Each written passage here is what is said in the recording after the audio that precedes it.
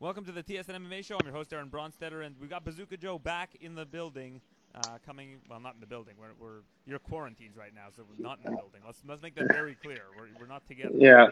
No, separate, and I'm back in house arrest here for 2 weeks. Absolutely. Well, hopefully you have a nice reservoir of Chef Boyardee to keep you fed. No, I'm getting. It's funny. I'm getting. My mom Uber delivers me stuff, which is nice. So I get shipments via mom. So I had a shipment of raviolis and meatballs. So mom makes sure she delivers food for me. So I'm okay, Food. taken care of. Yeah, of course. So she's making homemade. She made some raviolis the other day. We had some meatballs and some other fresh made bread and different cheeses and salami. Mama Valtellini takes care of me. So just to be clear, Chef Valtellini is better than Chef Boyardee. Absolutely. I'm not. I think I would be disowned from my family if I had Chef Boyardee in my Yeah, cupboards. I don't think I think I don't think that's the it. Italian community is the major consumer of Chef Boyardee.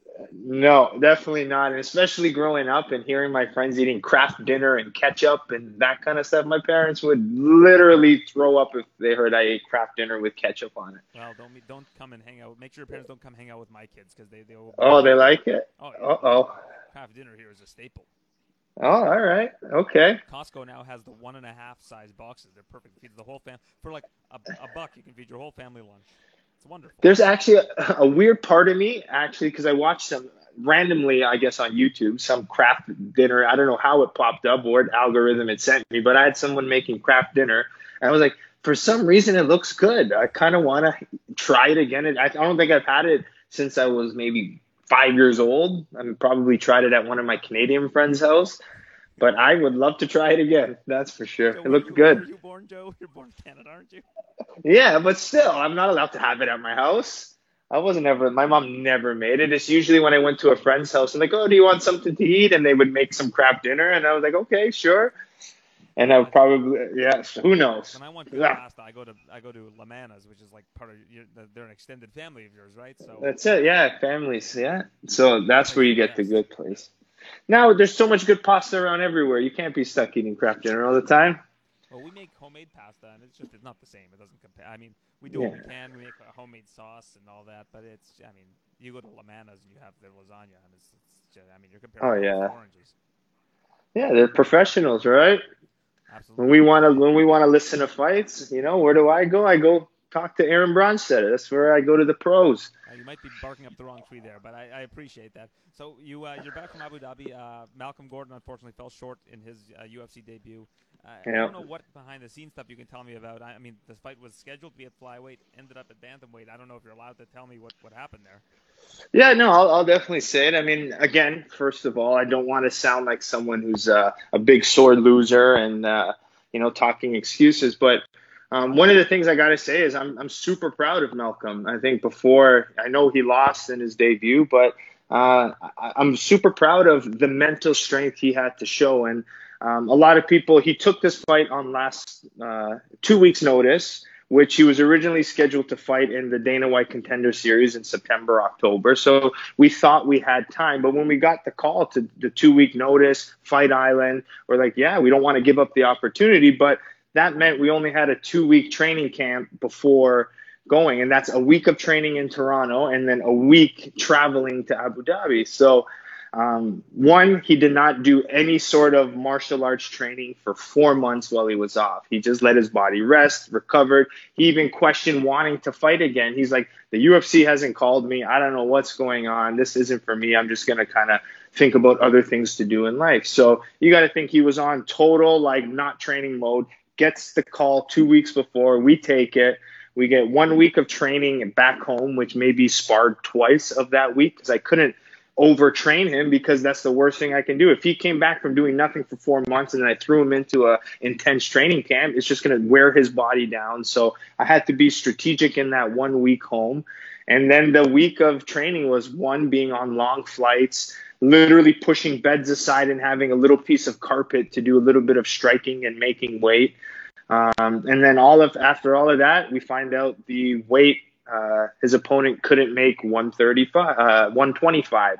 So we agreed to a catch weight at 130. Then we find out the opponent can't make the 130 catch weight.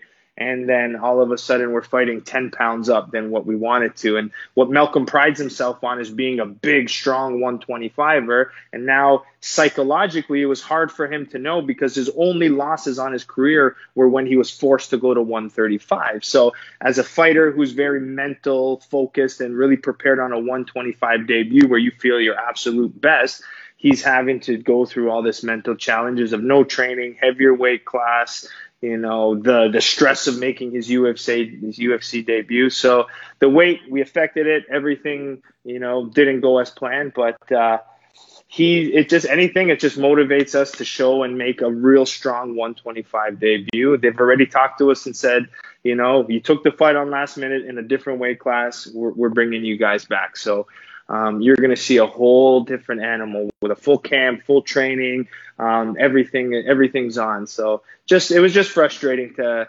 see him have to go through that many variables on a debut, but he did it. Mentally now he's stronger than ever. So that's what we needed.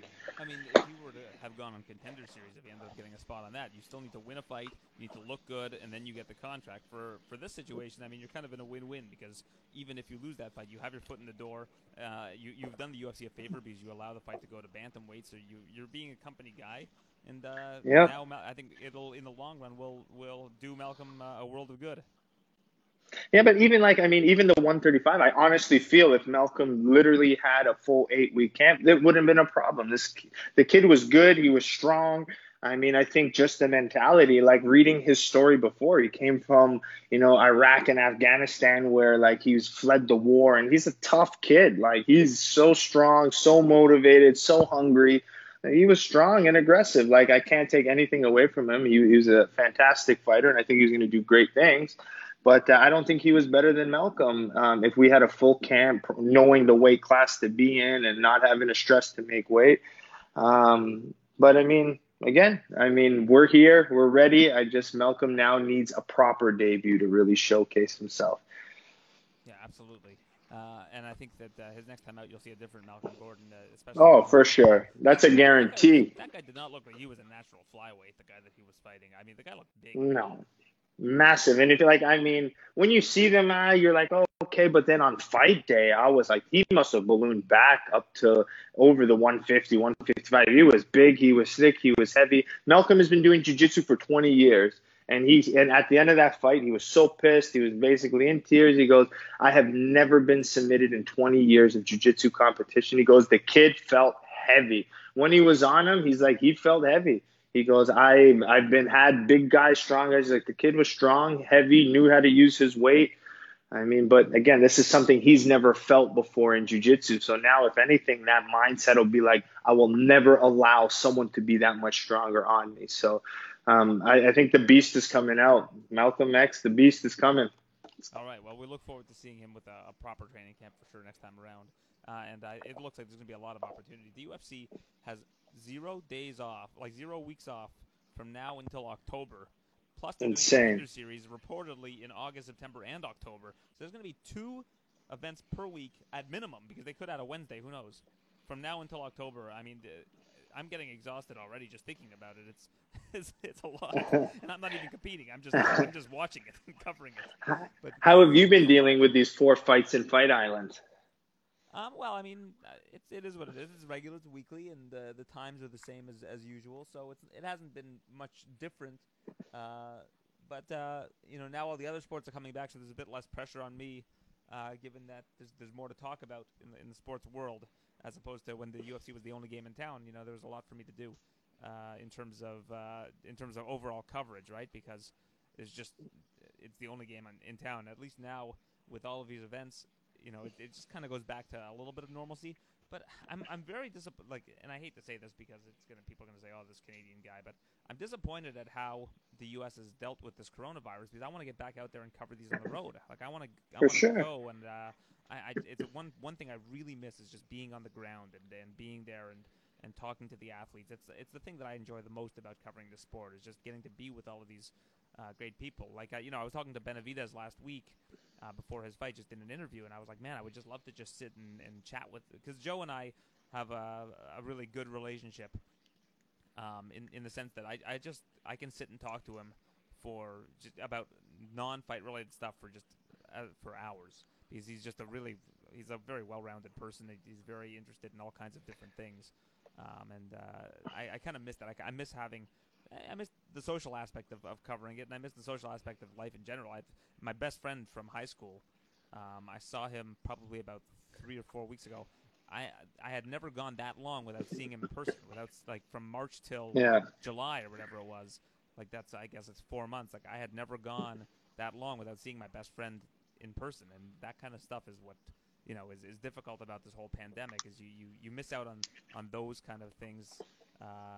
Whether it's, and I even miss dealing with the people at the UFC who I see on site. Like, I really enjoy just hanging out with them and chatting with them about non-fight related stuff and just being in their presence, and that kind of stuff I miss. It's just that's the difficult thing about it. And then I see that basically we're gonna have to wait till there's a vaccine. I mean, that doesn't seem like it's getting much better in the U.S. And I think that until there's a vaccine, that I know the U.S. have already committed to buying 100 million doses, and but until then, I just don't know when I'm going to travel again.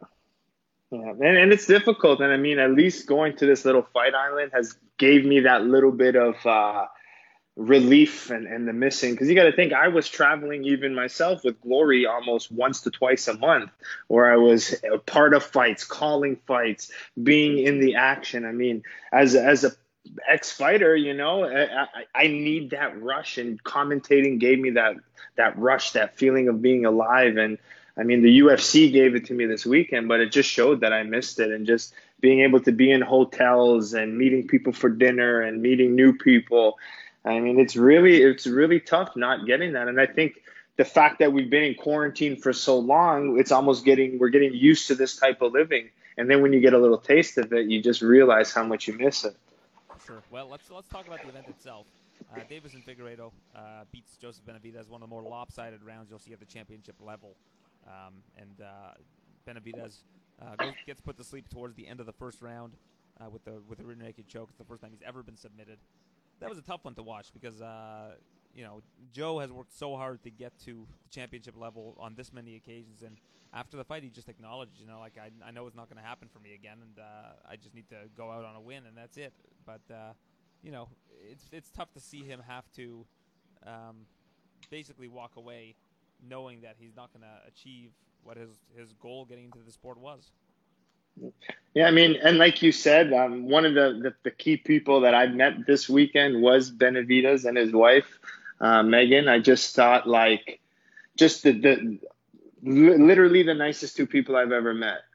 Like, just sweet, caring. Both of them are like saints. I mean, even after we're walking to the hotel and Benavidez just put his arm around me and just started talking to me. And I was just kind of like thanking him for being such a good role model and the way he is. And so, I mean, he really, really is a special athlete. And I hope gets put as a role in the UFC to kind of help and be that person for other fighters. So I think he's great. But I just think Figueiredo's at another level. I think he's going to be a good look for the 125 champion. I think he's a monster. He's strong. He's powerful. He fights aggressively. I think he's a good person to sit at the top of the 125. And hopefully, I mean, there's a lot of people, as soon as they win a belt, they want to jump around. But I think he's a good person that can sit at the top of the 125 for a while.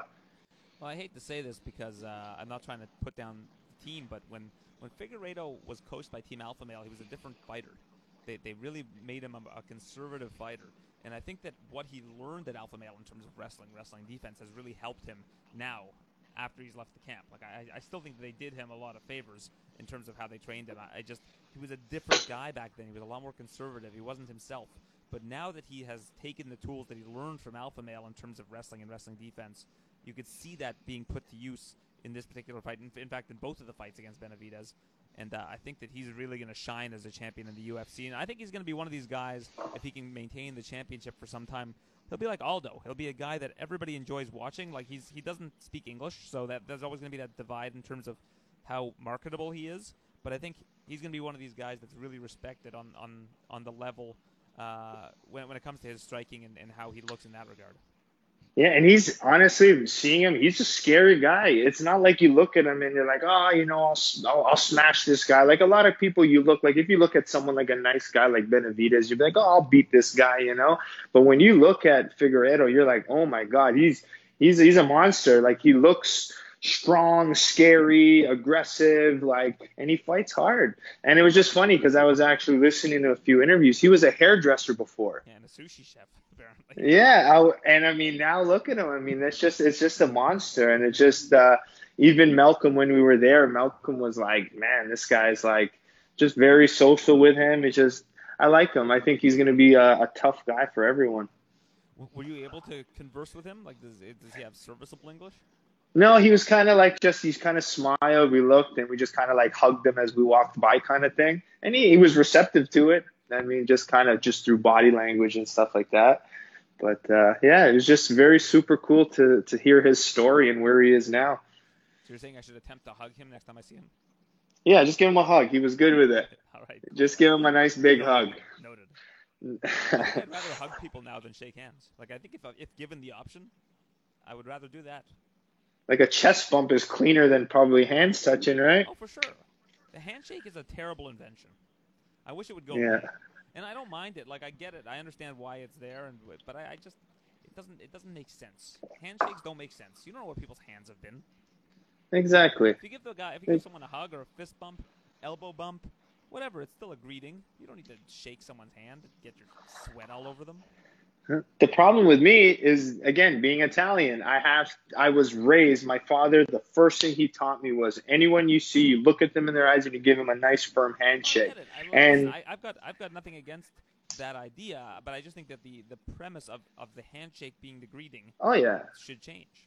I think but it's important to have the eye contact and to and to when you introduce yourself to somebody, like I think a handshake is a good thing, but it needs to be replaced by something. It's yeah. a dated greeting. Well, yeah. Now in 2020, yeah, I've seen those ridiculous ones: the foot the taps, the elbows. Something's gonna have to the come. traditional bow. Bring it back. I like that. Bring it back. They still have it in Japan, and I think that is the best. That's the safest and most respectful greeting you can give somebody. If you bow to somebody, you're giving them respect. You're making eye contact with them. You give them a nice bow, and then you start your conversation. You go from there. But I like that. I think the bow is the way to go. But let's get I to like the it. card. Jack Hermanson beats Kelvin Gastelum very early, a minute and 18 seconds in the first round. I've never seen Gastelum get beaten like that. That must have been. I know that Malcolm's disappointed with his performance, but I imagine that Gastelum is still kicking himself over that one.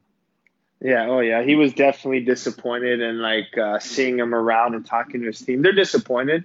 And what surprised me, and his team said it was like I had no idea how old Gastelum was, and only 28 years old. 28. And if you look at the guys he fought, yeah, that's crazy to me too. But if you look at the guys Gastelum has fought since he started, it's been incredible. He never really had any fight that was really easy. He was really thrown in right from the beginning. So a lot of pressure on him to perform and stuff like that. And I even asked a question about going to 170, and they didn't shut it down, which I thought was cool. They were kind of thinking about it. So who knows?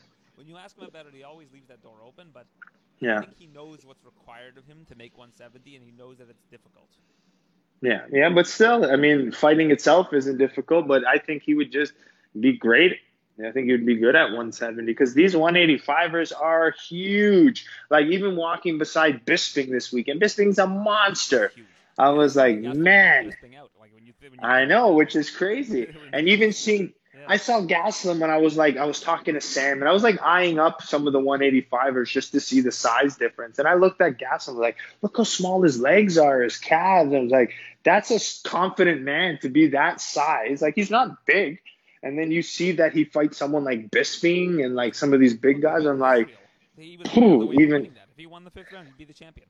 Yeah, but even Israel, he's a little bit slimmer. You're talking even guys like a Chris Weidman or a Luke Rockhold. Those guys were thick, solid, tall. They're just I couldn't believe it. So I mean that's where if I'm Gastelum, I'm thinking I'm looking 170. Yeah, I think that he's thought about it. I mean, he's going to have to really change the way he lives his life if he wants to make 170. He's going to have to slim down. He's going to have to be more disciplined, but it's difficult, right? I mean, and he had a lot of success at 185. You know, a lot of people are saying, "Oh, Gastelum's done." Now he's 28 years old. He got to basically the championship level. He's supposed to face Whitaker for the championship. On the day of the fight, Whitaker dropped out. Like, it's not like he wasn't. People say, "Oh, he only fought for the interim title." He was supposed to fight for the title. He was an hours away from fighting for the title. So let's not act like the guy hasn't gotten to the very top of that division, and now suddenly he's washed. No, I agree. Hermansson loss can happen to anybody. You know that Hermansson's a big guy. He's a good heel hook, and you know it happens. It happens that you get caught sometimes. But Gastelum had a good career at 185, and I don't know if he has to move to 170 in order to have success. I think he can still get back into the title picture with a couple big wins. That's not the deepest division. And I think he's on, what, 3 in a row that's with him now? That's 3 losses in a row, I believe, right? Izzy, Till, and Jack Hermansson. Yeah, but look at the names, right? I mean, that's the craziness. Yeah, crazy. Sure. And the Till loss was a split decision. It's not like he got blown out by Till.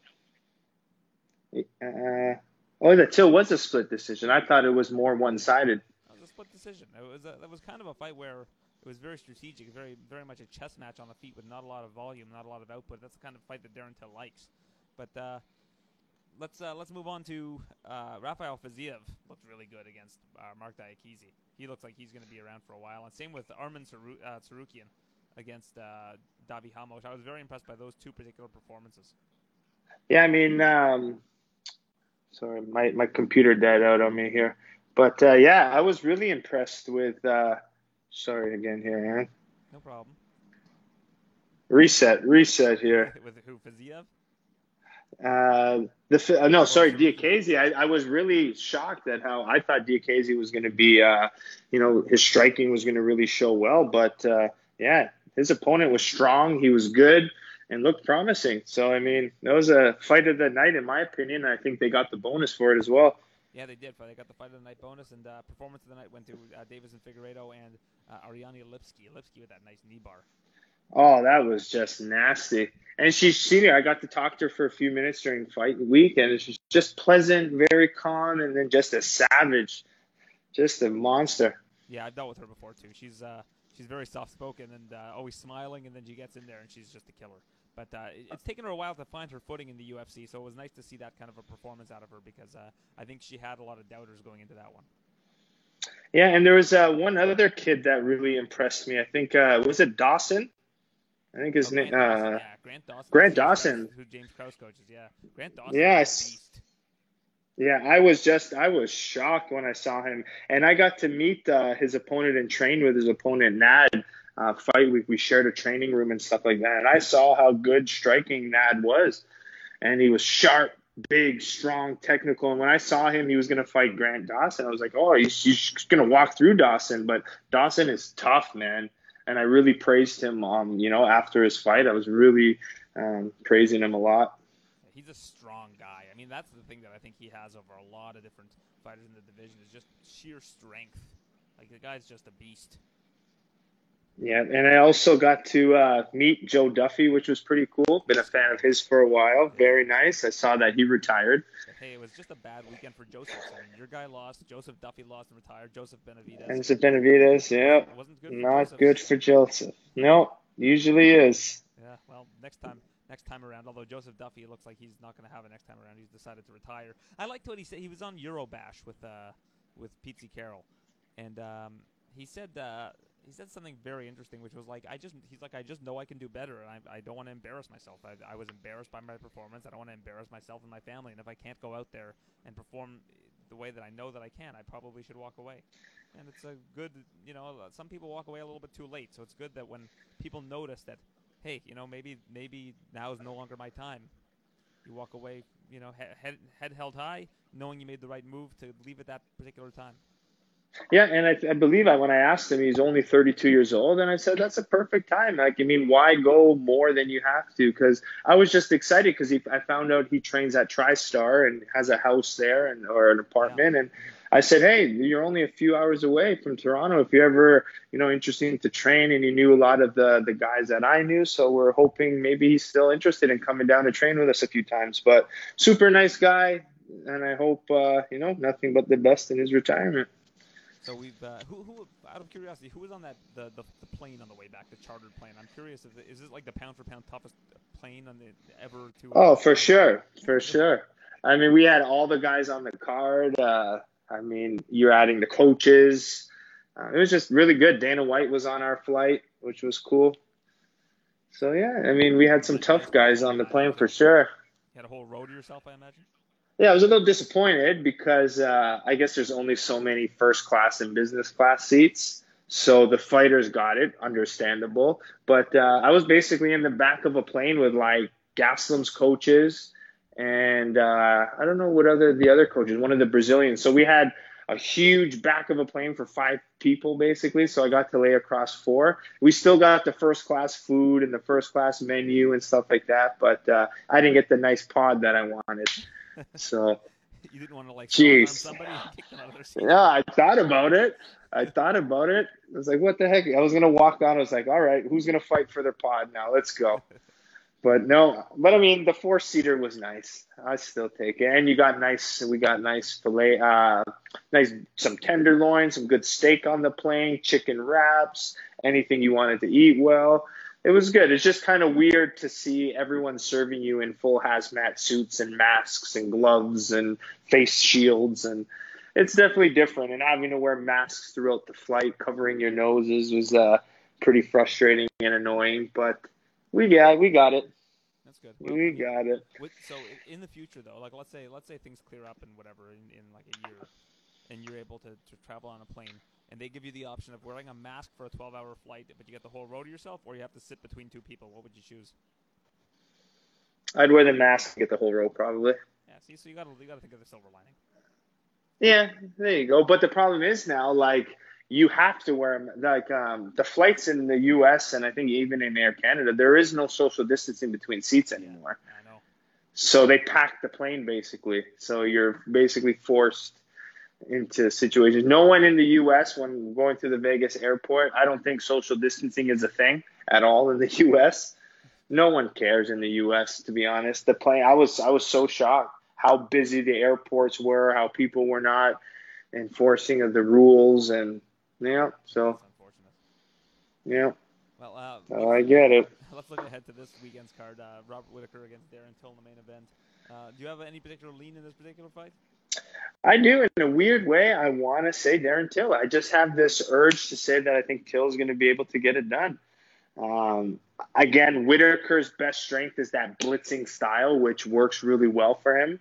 But I think Darren Till's really smart. I think he's got again, the striking is very similar, but I just think the southpaw left hand of Till is going to keep Whitaker a little hesitant and could get caught coming in. So I wouldn't be surprised. I know Whitaker's the favorite, but I wouldn't be surprised if Till pulls it off. Yeah. Slight, weird. Again, I don't know what. As soon as I heard the announcement, for some reason, my mind went to Darren Till.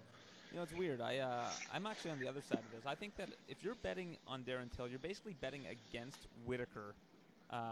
You're basically saying you think Whitaker's washed. Because think of it this way: like if you look at the odds of Whitaker's recent fights, so Whitaker was a very small underdog against Izzy, and we know how good Izzy is now. He was a minus 250 favorite against Yoel Romero last time around. Like that's what the perception of Robert Whitaker was. If you think if Yoel Romero was facing Darren Till, who do you think would be favored in that fight?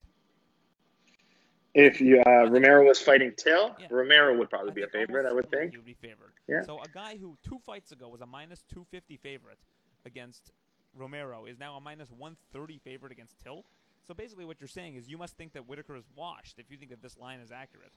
Because Whitaker, on paper, should be the much better fighter than Darren Till based on what we've seen, based on resume, based on skill, really, and based on the experience of the division. And I'm not trying to take anything away from Darren Till. Darren Till has proven many people wrong many times, and he could very well do it again on Saturday. But I just think that if you're going to pick a side in this fight, like I just don't see how you can go against Whitaker in this situation. Whitaker's 29 years old. Like it's not like this guy's totally washed. I don't think it's a wash thing for me. I wouldn't say that. I would say more it's stylistically how they match up because Whitaker has that blitz style and he keeps his chin up. He kind of takes big shots. We've seen in his fights he gets hit and he gets very stumbly and like because he has to take risks with his style. And I think Darren Till being patient, drawing him in a little bit, and catching him was a big key. Because when I saw Darren Till, this is kind of what reminded me of when Till fought Cowboy Cerrone.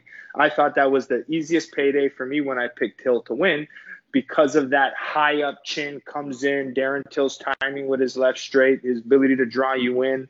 So I think it's that more than him being washed out. I just think stylistically, when it comes to both of them being strikers, I think that southpaw, good left-hand counter versus the blitz and the higher chin and the susceptibility of getting rocked a lot from Whittaker.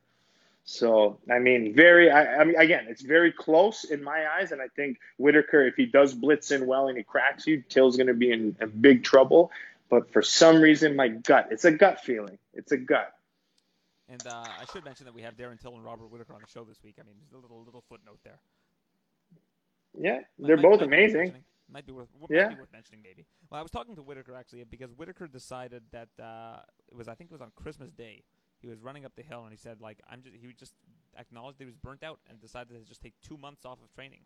And he said that it did so much good for him to be able to step away, take some downtime, take some time with his family until he was able to really reignite that flame. He said it took about 2 months for that flame to really kick in, where he was like, I need to get back to training. I need to get back to training. I need to prove that I'm the best.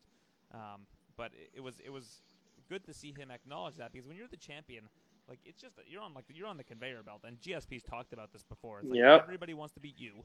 You always have to fight the toughest guy. You always have to carry the load for the media commitments. Like, it's a lot to handle to be a champion for a long time. And Whittaker was a champion for more than 2 years, right? So he needed to take that step away and just kind of take a breath. And I think that that's important.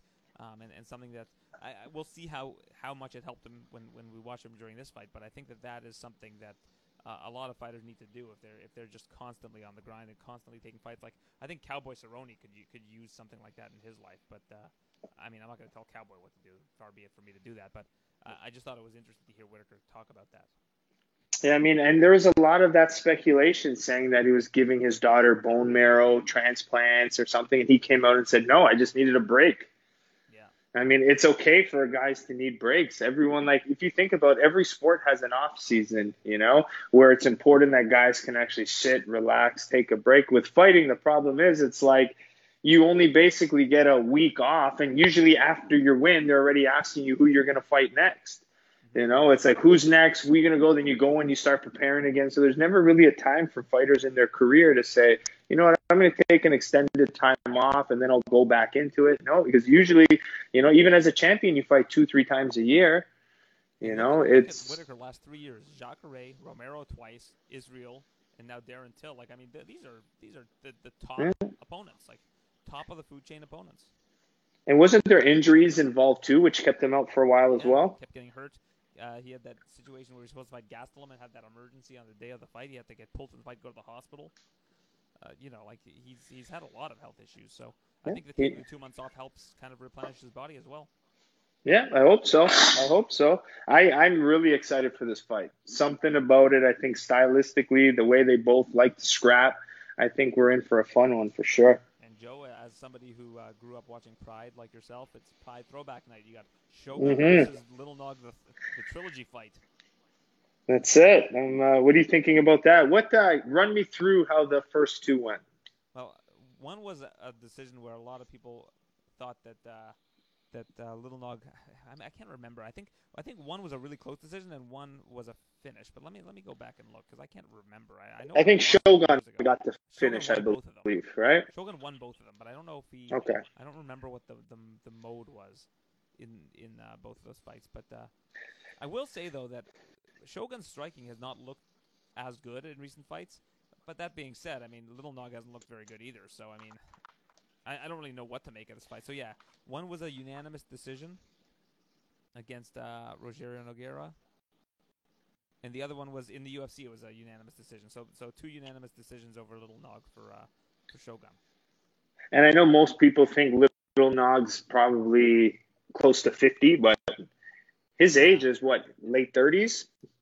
Little would Nog you say? He's in his 40s for sure. In his 40s? Okay. Yeah, he's born in 76. So yeah, he's an 44 years old. 9 years older than me. Yeah, 44 years old. So, Jeez. So he's close to 50. I was right. I was like, fight. Okay. And how old is Shogun? Do we know?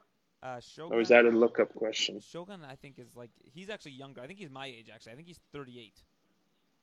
Hmm. But let me double check that. But For how much he's done in the sport and the fights he has, that's incredible. yeah. So let's see Shogun's age. Shogun at 81. So he's like a month and a half. He's like a month older than me approximately. So he's 38 years old. So he's a baby? Exactly. Young baby, Young, we'll call young him. We'll call him the young baby. Fella. So we'll see. There you go. We'll see what the young fella does against Little Nog in the third fight. But I don't really know if I expect it to go any differently than the previous two. The funny thing is, I looked it up, and Rogerio Nogueira has not been favored in a UFC fight in 10 years, which is jeez. Yeah, he's an underdog, but he wins fights, right? So he sticks around. Like maybe it could have given him a nicer fight to end off, and after a career he has. I mean, Shogun's not as dangerous as he used to be at 38. Yeah, but you've lost to him twice. You're gonna say you lost to someone 3 times. Give him someone a little nicer, no? Yeah, but if he leaves on that note, that's a high note to leave on, don't you think? If he ends up beating Shogun, that's a good way. Yeah, That's true. a good way to leave the sport. But if he tried twice before, I mean, the chances are getting this third one doesn't look great. Well, they say third time's a charm, so we'll see. There we go. That rings true. Alexander Gustafsson weighed 240 pounds this morning when he stepped on the scale. I was going to say that. I think it was 242 or something around there. 40 flat. But yeah, he's a big fellow now. Bigger than Verdum, right? I think Verdum only came in 230 something, I believe. I don't know. I don't think I saw what Verdum came in at. I was looking just before we got on our call. Verdum looked terrible in his last fight. I mean, I don't know what Gustafsson's going to look like at heavyweight, but I really hope that a different Verdum shows up for this fight because Verdum, we've seen better. So doesn't Verdum have the same coaching team as Gastelum? Did Gastelum's some of them stick around? I'm not too sure. I'm not too sure. I know. Was Cordero on the flight back with you? Cordero, no, he wasn't on the flight back, but so he must be staying, I guess. He's staying and coaching Verdum because I think. But I know Gastelum has a few other coaches that come with him. Yeah, Gastelum has kind of two teams that he works with. He has his exactly. One in one in his hometown, I think. I don't remember where it was, and then the other is Arizona, I think. Sacramento. I think he's from Yuma, Arizona. Something like that. Yeah. So he kind of splits time. So yeah, Verdum was 242, Gustafsson 240 flat. So very similar. Wow. Yeah, that'll be interesting to see. I'm interested to see what Gustafsson looks like at heavyweight because he's always been a pretty light heavyweight. He's like 6'5". Oh yeah. I mean, and a lot of people who know and train with Gustafsson have said that they think he can do some big things in the heavyweight, and I can see it. I can really see him being a real big contender in the heavyweights. Now, speaking of guys that train with Gustafsson, Khamzat Chimaev is back. Minus 1250 favorite against Reese McKee. Yeah, insane. I mean, he doesn't take any damage, so why not? He's just going to wrestle you and throw you around for the whole fight. Well, he said to Dana White, I'm going to be here staying with Gustafsson, so if you can find something for me, I'll fight again. Jeez. That's kind of nice for him. Hopefully he's got more than an entry-level UFC contract because that could be some good money. Yeah, I mean, he only absorbed one significant strike in that fight. So, and the guy that he's fighting, like Chimaev, his first fight was at middleweight, and he's actually he's a national welterweight. So this fight's going to be a welterweight, and the guy that he's fighting is a guy that's fought mostly at lightweight. So there's going to be a pretty big size advantage in this one. Oh yeah, I also saw that Trinaldo missed weight. Oh, did he? I was on with you. I saw that he was left to weigh in, and there was somebody else. I guess Betch weighed in. So he what did he miss by? He came in at 160. Oh, that's not good. So 4 pounds. That's no good. No. Yeah, that's and our Canadian boy Jesse Ronson. Yeah, 171 gets on the scale. That fight against Dalby is a good matchup for him. It's not that he's better than Dalby, but just in terms of the style, I think that's a favorable stylistic matchup for him because that's going to be a fight that takes place mostly on the feet, and that's where Ronson, I think, does his best work. Yeah, and Ronson, I know, is usually a 155er, and that's his goal, to fight at 155. So I think after this one, he'll be back to lightweight. But Ronson's big and strong. I look at him, and I've seen him in camps even fighting at 155, and he's big and strong. And, I mean, he just hasn't gotten the favorable matchups in the UFC, and I think this is one of the first ones that I can say that, Dalby is probably the matchup he should have got long time ago. Yeah, He's a striker, and now we're putting him against one of the savage BJJ black belts, right? So they never got those favorable matchups. So I think this is the one where we see Jesse Ronson have a little coming out party, hopefully. Well, it's nice to see Ronson back in the UFC. It reminds me of Pato Carvalho, your buddy. I mean, Carvalho Yeah. had that close split decision, and they say he's going to get another shot. Ronson had 3 split decisions against Kevin Lee, against the aforementioned Trinaldo, against Michel Prazeres. These guys all went on to be top 15 in their weight class, and he had split decisions Yeah. against all 3 of them, right? So, I mean, we know that he's a UFC caliber fighter, Ronson, and I think that now is the chance for him to finally prove it. And I'm really happy that he was able to get back. He kind of left a bad taste in the mouth of the matchmakers when he was supposed to fight in Toronto at 155 and wasn't going to be able to make the weight, and basically let him go. So it's good that he's able to get back in their good graces and take this fight. Yeah, I'm excited to see him work. So hopefully after this camp too, and Ronson and I can start working and get him even better. Absolutely. Well, I hope to see that too. But Ronson found out about this fight on Canada Day. Not bad. Not bad at all. It's a good Canada Day. Good way to celebrate the Independence Day of this great country. So I'm trying to think of what else, if there's anything else we should discuss on this card. I mean, there's a lot of good fights. This card's going to be like 8 hours long. It's got 15 fights on it. Yeah, we have the other Canadian, Tanner Boser. We talked about him last show, about the size of him. So 235 again, yeah. The guy he's fighting, Pessoa, how would you say that? Yeah, Rafael Pessoa. 264, so 30-pound difference. So he's fighting a big heavyweight, I guess. Absolutely. And I noticed a couple interesting betting trends. Betch Correia has not been favored in a fight since she fought Shayna Baszler. I think it was like her second fight in the UFC. She's an underdog once again, and I think she has like a 4-3 record, despite being an underdog in all of those fights. So good on Betch for continuing to overcome expectations or exceed expectations in the UFC. And she's an underdog once again against Pannie Kianzad this weekend. So that's certainly an interesting one. And Gustafsson has never been, since he fought Phil Davis early in his career, has not been an underdog in a non-title fight. And that is happening again when he faces Verdum in this fight. Oh, he's an underdog. No, I thought. No, sorry, Verdum's an underdog. Yeah, Gustafsson's a big favorite. I was just saying Gustafsson in non-title fights has never been an underdog except for in his fight with Phil Davis. His first 2 fights in the UFC. Yeah, I also like that Alex Oliveira's on the card. He's always fun and exciting to watch. I got to see him around the hotel. For some reasons, the Brazilians came like 2 weeks early from their fight. So I got to see Little Nog. I got to see Shogun around the hotel. Well, that's cool. So they were all there. Yeah. Have you met those guys before? No, not really. I mean, maybe in passing and stuff like that. But that was cool to just – I'm sitting for my COVID test, and I have Shogun right beside me. That was pretty cool. You know, some of those things, like some of those like old school guys, I still get like excited to see. A lot of the newer guys, not so much, but it's the old school guys that I like to see. Well, it's weird. I like, when I do this job, I don't get very flummoxed when I'm interviewing people. But for some reason, when I interviewed Ed Herman, I like froze. So like Ed Herman is like one of the, when I first started watching the UFC, like Ed Herman was basically around, and I was like, oh yeah. Gee, I don't know why of all people Ed Herman. Yeah, seriously. Yeah. And he's fighting actually against Gerald Meerschaert. Meerschaert's moving up to 205 to face Ed Herman next weekend, so that's a fun one. Anybody that you met that was a Bazooka Joe fan that you didn't know that was a big fan of your fights? Well, I thought it was cool that the coolest one was Mick Maynard, to be honest with you. Just cool to see some of the big boys of the UFC kind of look and watch my fights. But there was a bunch of us. I got to meet, Aldo I got to meet. We couldn't talk too much, but he was very nice and responsive. Very friendly, smiley. I'm trying to think who else was there. I just met everyone. It was really hard to see who was a fan or not, but it was incredible.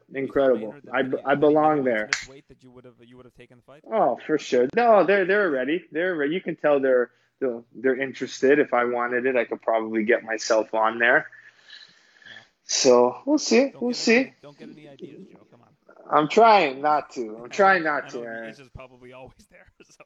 Always there, but it's such a number so that you can reach out. You have to reach out. We'll see. I don't know. One night, you have a couple too many vinos, and now suddenly you're fighting in 2 weeks. Yeah, next thing you know, I'm talking about my own fight coming up. But no, it was just incredible. It just shows that that's where I want to be. It just shows that I want to be interacting. It's meant for me to be I'm going to be. I'm not one of the biggest coaches in the UFC in the next few years. So I say it, I put it out in the universe, and I'll make it happen. But I just see the coaches. It felt right to be there that weekend amongst the elite. I've been a part of every high level kickboxing event. Now it's time for me to show the eliteness in the MMA world and UFC. So it's coming. I don't know if eliteness is a word, but I think that it does best describe you. I'm using it. Eliteness, I'm using it. That should be the name of a Eliteness MMA. Eliteness MMA. I like it. It sounds good to me. Eliteness. The elite. The eliteness. Yeah.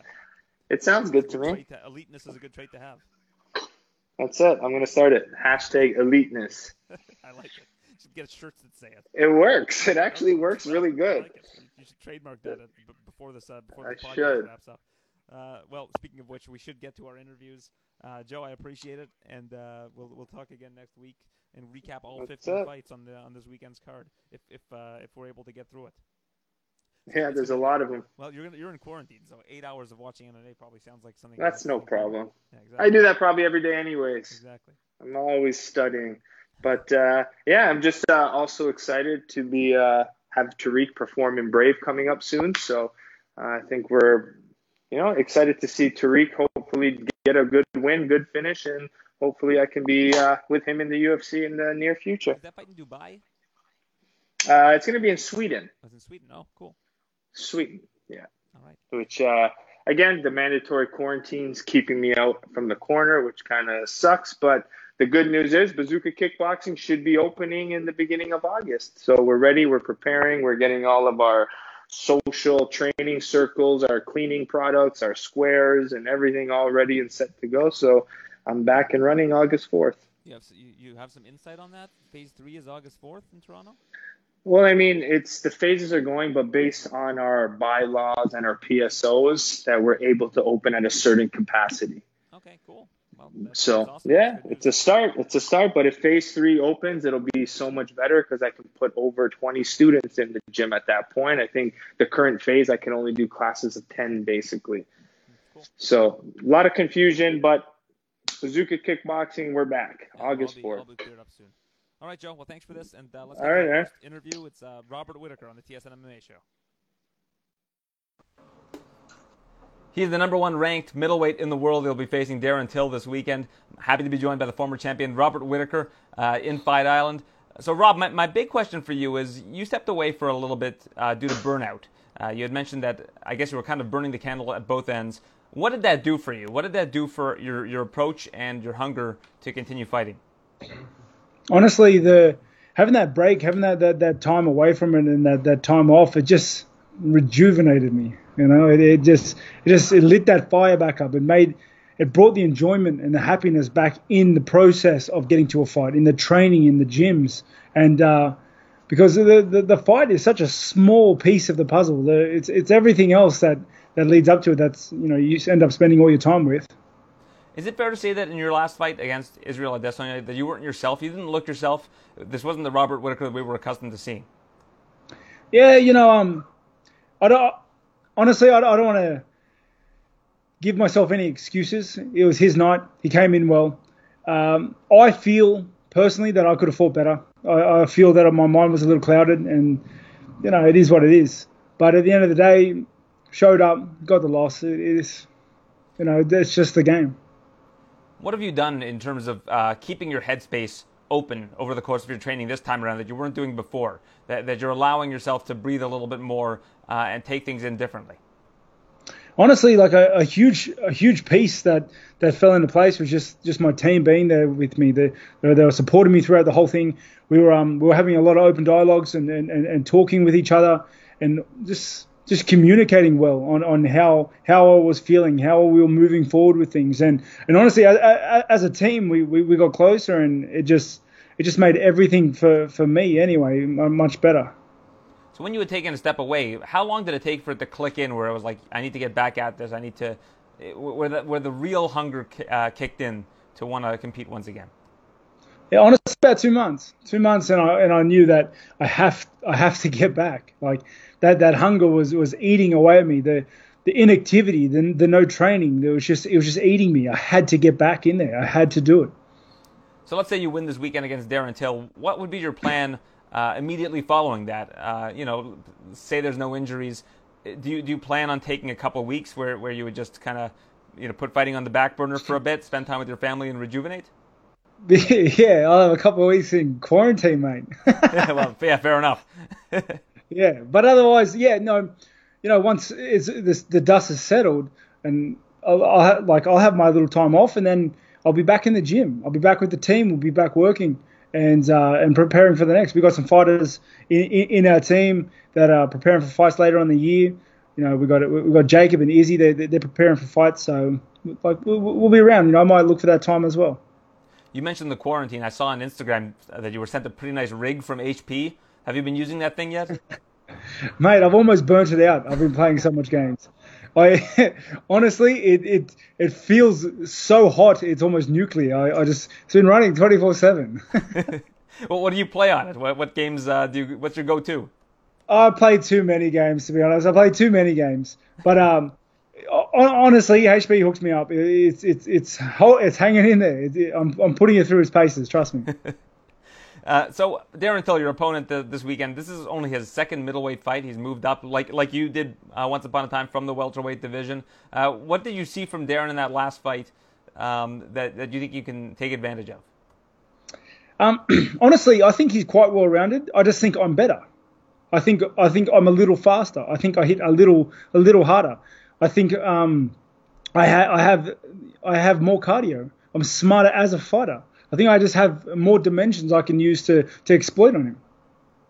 One opponent that you were going to have back in the day, it fell through on fight day because you had an emergency, was Kelvin Gastelum. Now, Gastelum, he lost to Darren Till and then lost again this past weekend to Jack Hermansson. What advice would you give Kelvin right now, seeing what has happened to his career over the last little bit? I'm not going to give him advice. Any advice I'd give him would be like a slap in the face. He's one of my biggest opponents, potential opponents. The thing is, he's a great fighter. He's just had some bad nights. That's all there is to it. Are you going to kick him while he's down? This is part of the game. So this is what happens. It's not a matter of kicking him while he's down. I think I agree with you. He's a fantastic fighter. 100%. I was just wondering if there was anything that perhaps you saw that might help him, or anything that you've done in the last little bit that might help him in his approach. I don't know. Maybe you don't want to give the guy any tips because, like you said, he's a future opponent of yours. Yeah, don't get heel hooked. What? Well, fair enough. That is good advice. Great advice. So with Darren, have you been face to face with him as of yet? No, I haven't. I try to avoid him. We're obviously in very close quarters here at the hotel, so I'm trying to keep to myself and just make the weight, get my head in the right place, and just get to work. I just want to get to work, mate. I want to do my job. I'm here to do a job. I'm going to get my job done, and then I'm going to go home. This is my working week, and here I am. Well, you had your 2 months off from training, and you were taking that breath out. Did you get heavy? Did you or were you able to stay in shape and still have a bit of a workout regimen? I got yoked. I don't even know if you guys say that. I just did weights. I just trained when I wanted to, which was it's a massive difference compared to what I usually do and what most fighters do, because what we train as a living, we train as our job. So to have that option and that freedom of I was only training when I truly wanted to, it was a massive mind shift. One subject that's come up a lot recently is overtraining. A lot of fighters have been encouraged against overtraining. Did you at a time overtrain, and have you changed how often you're training now to kind of offset that? Honestly, I don't think I can ever be accused of overtraining. I'm aware of it. It's more if you like, for lack of a better term, it's more the overtraining the mind. My mind needed a break more than anything. Not my body so much. Can you elaborate on that at all? So when you say your mind needed a break, there was just too much coming at you at once. You were the champion at the time. You had a lot of obligations. Yeah, it was along those lines. a lot of things had shifted. Like a lot of changes have happened in the last 5 years that I just haven't really let myself acclimatize to, acclimate to. So it just all got a bit much. I felt like I was rushing. I felt like I was doing things not in my own time, in my own pace. I was kind of just going with the flow. You were in your early 20s. I mean, when you were champion, mid to early 20s. And, of course, you're married, you have children. Is that a lot for someone to handle at that age? Is that also part of it? Maybe. It's hard to say because I didn't realize I was where I was until I needed a break. And that's the problem with it, right? Yeah, we've heard George St. Pierre talk about that before. It's just when you're in it, you're kind of in it. And it's hard to take a step away and really examine what's going on because there's always the next thing. You've always got to prepare for the next opponent. And he said that drove him mad. Yeah, that's exactly right. That's exactly right. He could handle it a little better than I could by the looks of it, but... Well, he did need to take a step away, right? He took 4 years away from the sport because of how much it really... it was difficult for him because everybody was training to beat him. Just like with you, everybody was training to beat you. And there was just always a next opponent, always a next opponent. It was like a conveyor belt that just never stopped. Yeah, well, that's heavy lies a crown, yeah? Absolutely. Well, we look forward to seeing you back in there against Darren Till this weekend. In the main event, number 5 ranked middleweight in the world, taking on the number 1 ranked I really appreciate the time, Rob. this weekend. It's on TSN. Thank you so much. You're always the Robert best. Whittaker is your opponent. Tell me about what your thoughts are on Rob and what you think you do better than him. I think I'm a better striker. I believe my striking and wrestling defence is the two best assets I've got, and I'm going to put them into play Saturday. He believes he's better than me everywhere. Obviously, he's meant to say that. That's what he should say. But overall, he was the champion for a reason because he gets things done. So I'm sure he's going to go in there Saturday and try to get things done. I've just got to stop him from getting things done. You know what I mean? I've got to get my own things done against him. Now, you've got your weight cut ahead of you, but people don't torment you as much as normal because you're now at middleweight and everybody just expects you to make weight now. How much of a load off of it is it that you, A, don't have to answer questions about it anymore, and B, don't have to cut an extra 15 pounds? Well, this is the first question about it, so congratulations to you. No, it's just a weight off the mind. It wasn't even about the questions in the end. It was about myself. I was waking up weeks out from fighting camp, and it was just... everything was just about cutting weight. Nothing was about the fight anymore. It was just about cutting weight, how much weight to lose today, how much training should I do. And then fight week was the same. I couldn't relax because it was up, train, eat, train. And it was so draining on my body and on my mind. And since then, it's just become a big weight off. It's become like, a huge weight off my mind. Do you feel like you were almost more focused on that than your actual opponent and who you actually had to face? That was the bigger fight? In the end, yeah. For the last two fights, that's all it was about. It was just about making weight. It wasn't even about the fight no more. It was like, okay, I've made weight. Oh shit, I got to fight one of the best guys in the world now. It was madness. Yeah, it's difficult to deal with that. You went dark on social media for some time in the past, but it looks like you're all systems go again with Instagram and Twitter. Are you having more fun now, not having to endure a lot of, people were writing all kinds of wacky comments, I'm sure, and I'm sure they probably still are, but now you're having a little bit more fun with it.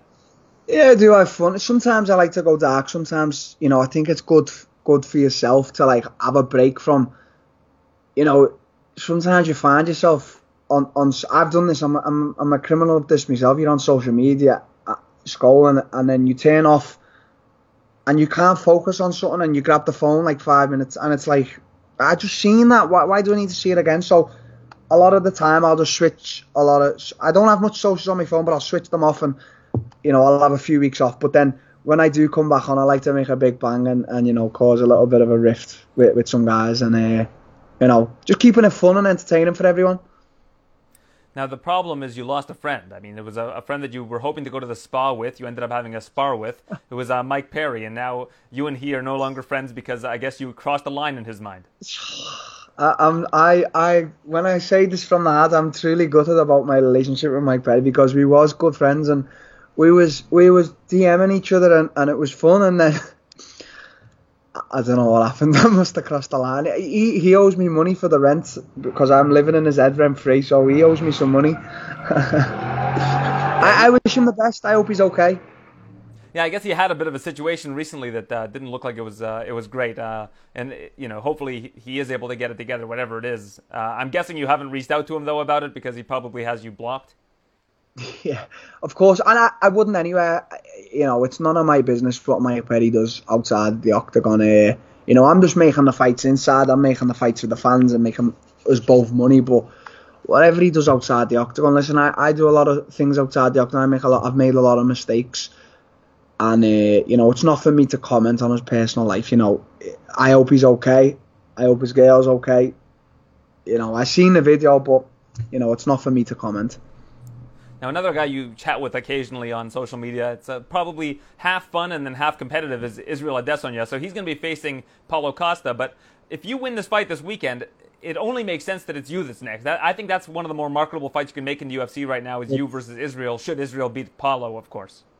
Best question I've heard all day, all week. Of course, you take the big risks, you get the big rewards. So I fought Gaslam, he was top 5, beat him. If I beat Rob Saturday, the only fight to make is me and Adesanya, and it's going to be one of the biggest fights ever in UFC history. So that's all there is to it. There's nothing else to talk about. There ain't no fighters behind me to look at. I'm only looking forward, and I'm taking these big risks for big rewards, and that's what you do. So big risk, big reward. Good man for saying that. Good question. Well, I mean, the other part about it is right now you can't fight in front of crowds, but New Zealand is basically COVID-free at this point in time. By the time you and Israel could fight, you could be fighting in a stadium in New Zealand because there won't be, the virus looks like in that part of the world to have been essentially cleared up.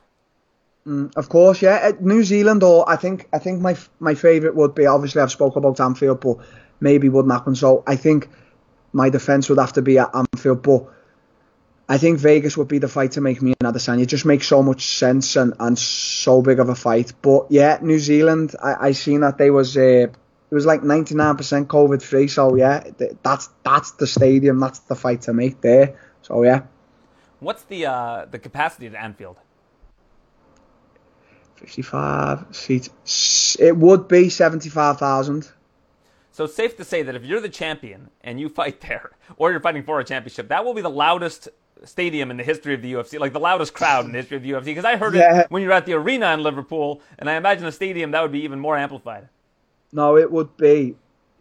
You speak out loud and it will become a reality, and if you work hard enough, it will become a reality. So, I say it every day to myself that one day it will happen, and it doesn't matter who against. Obviously, preferably Adesanya would be the guy to fight against in Anfield, but it would just be such a historic, phenomenal moment that no matter what I said this when I fought at the Echo Arena in my hometown, but fighting in Anfield would be huge. I don't think you can get any bigger. I don't think I could get any bigger. And I've fought everywhere, MSG, all these places, but Anfield would be, wow.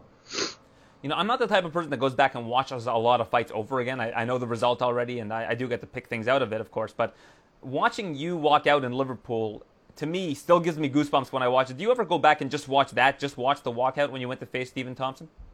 A few times, yeah, people send me the link on YouTube, and sometimes I don't believe it's actually me walking out because of how phenomenal the moment is. It's just like truly, I try to relive it myself, relive that moment, but it's quite hard because it was just such a moment. Unbelievable when I watch it back. Now, I've spoken to a lot of people when they fight in their home city. They say that it's no different than fighting anywhere else. You don't focus on it. You're just walking out and you're kind of in autopilot. But for you, were you able to take a step back when that moment was happening? I saw you looking around and really soak that all in. That's a lie. They're telling themselves that to take the pressure off. That's a lie. Every fighter will tell you that, and it's a lie. They tell themselves that to take the pressure off. When you're fighting in your home city and your hometown, there's added extra pressure, and it's good but tough at the same time because there's so much pressure on you. Or every single one of your family and friends have gone to see it, and how many people are watching. So at the same time, it's unbelievable and phenomenal, but at the same time, it's so much pressure and so much. You got a lot of nerves. I can tell you that from experience.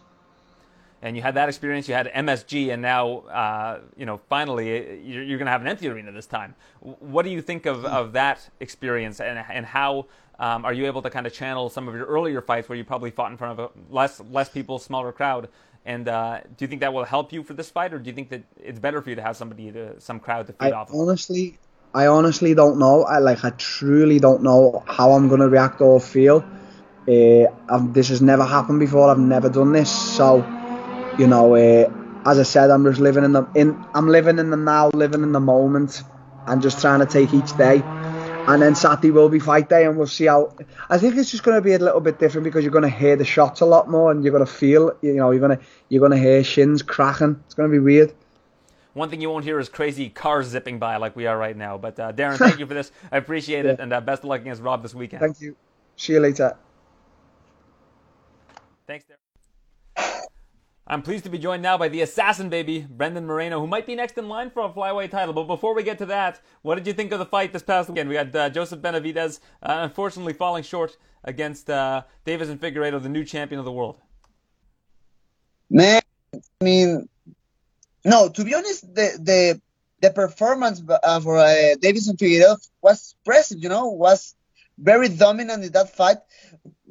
For me, it was so sad watch Joe go to the ground like that, I think his mind was out to the octagon in that moment, in that fight. Figueiredo looks great with a lot of power. He looks very, very strong in that fight, but I think Joe doesn't be the same Joseph Benavidez than the last fights before him. Sorry. Now remind me, was he your coach on The Ultimate Fighter? He was my coach in The Ultimate Fighter, season 24. Yeah, so obviously what kind of a person Joe is. He's a very nice guy and great to be around. Man, everybody who knows Joe, I mean, everybody loves Joe. He's amazing. His mentality, he has like a huge heart. So for me, I mean, he was my coach. I have a really good relationship with him, and was so sad for me watch that moment in his life, in his career. And then the post interview break my heart so bad. Yeah, and Deiveson seems to be rubbing it in and showing off a little bit about it. Does that rub you the wrong way? I don't know. I mean, Deiveson Figueiredo in his post fight interview start to talk about different stuff, crazy stuff. He started to talk to go to 135. It was crazy for me. Like, hey man, why? You don't need to go in this moment to the 135. You can make some good name in the flyweight division. Then I start to talk about Cejudo. I mean, Cejudo is retired right now. I start to talk even to Demetrius Johnson. He's in one. I don't know. He need to fight with me. Well, it's funny because you're right. I mean, the division is completely fresh now because you've only had 3 undisputed champions, and there are all these new contenders. There's yourself, Askarov, Pantoja, who was on the show with you. There are a lot of different up-and-coming flyweights that it would be a shame if Figueiredo looks past everybody and tries to get what he thinks is a bigger name opponent. But then I always say he want to see Figueiredo fight a few times in the flyweight division, so that makes me feel better. Because I mean, right now Petr Yan, he wants to defend his title. Volkanovski looks great against Max Holloway, so I think he needs to defend his title too. The 3 divisions are fresh right now. I think it's a good moment, so we don't need to go to crazy things like to go to the other division and try to get the belts. So I think right now is a good moment for the 3 divisions. So tell me why you think you're next in line. I'm next in line, of course. Yes, I'm next in line. I mean, he's Askarov, but to be honest, I know I beat Askarov in Mexico City the last year. I know that. Alex Perez is another really good name, but he beats Formiga. good fight. But I think it's his first huge name.